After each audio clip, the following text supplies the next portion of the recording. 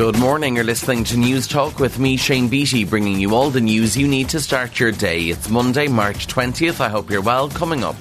We have made clear that we will be supporting this opposition motion tabled by Sinn Féin. Pressure mounts on government over eviction ban and nearly 250 medicines out of stock. Plus we'll have all the other news making the headlines and the latest in sport and entertainment. But first up this morning, Labour will be backing a Sinn Féin motion to retain the eviction ban. Party leader Ivana Bacik is calling on the government to reverse its decision not to extend it beyond the end of this month. It comes after Green Party TD Neasa Hourigan said she'll go against the government on Wednesday and will back the motion.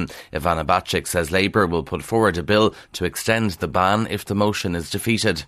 We're assuming that the government will ensure that the Sinn Féin motion is defeated, even though we in Labour and across the opposition will all be supporting it. And in that case, we in Labour have called on government to adopt an emergency bill that we've put forward to see the extension of the eviction ban until there is an evidence-based reason for lifting it. The world's 5 largest central banks, including the ECB, have agreed extra funding to shore up the financial system amid fears of a fallout from the purchase by UBS of Credit Suisse. Investors had feared another collapse like that of Lehman Brothers, the Wall Street giant whose failure sparked the global financial crisis in 2008. Switzerland's President Alain Berset says the situation had become extremely dangerous. The takeover of Credit Suisse by UBS is the best solution for restoring the confidence that has been lacking in financial markets recently and for best managing the risk to our country and its citizens. There's a shortage of 248 medicines in the Irish market. New figures from the Medicines Shortage Index show the figure marks an increase of 48% on last year. Tablets for anxiety and insomnia are recorded as the lowest category here. Aideen Kenny of Azure Pharmaceuticals says supply chain issues and rising costs are contributing to the shortages.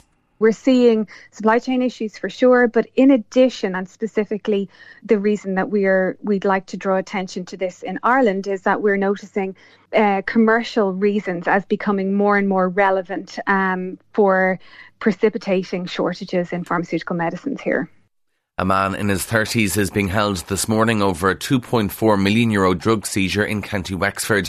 The discovery of cocaine was made by Revenue Customs Service officers at Rosslare Europort on Saturday afternoon. They found the drugs when they stopped and searched a Latvian-registered freight truck that came off a ferry from Cherbourg in France.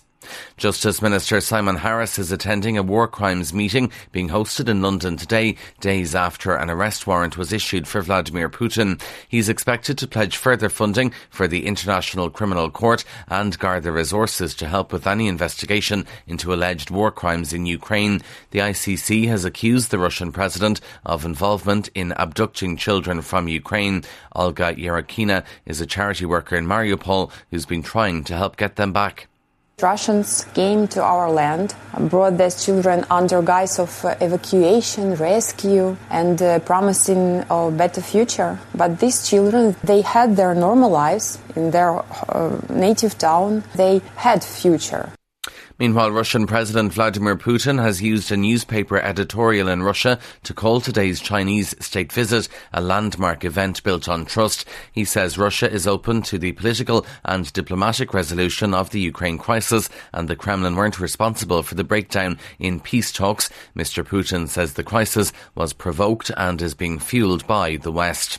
Boris Johnson's spokesperson believes he'll be cleared of deliberately misleading the UK Parliament. His defence against the Partygate scandal at Number 10 is expected to be published later, 2 days before the former British Prime Minister faces the Commons Privileges Committee. Cabinet Office Minister Oliver Dowden says current Prime Minister Rishi Sunak won't want to be seen as being vindictive. I've had the privilege of knowing a number of Prime Ministers. When they become Prime Minister, they realise quite how demanding the job of being Prime Minister is and have respect for all of their predecessors. And he has that respect for Boris Johnson as well. Alarm is being expressed at the alleged failure of the Department of Health to engage in consultation over the planned rollout of publicly funded IVF.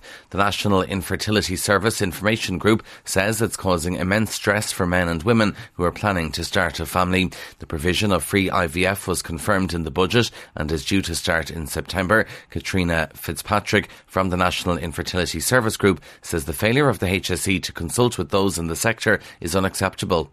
We have no information to give people when they want to know about this funding, and we don't know what it actually looks like. Is there exclusions going to be in place? How many people will be able to avail of it?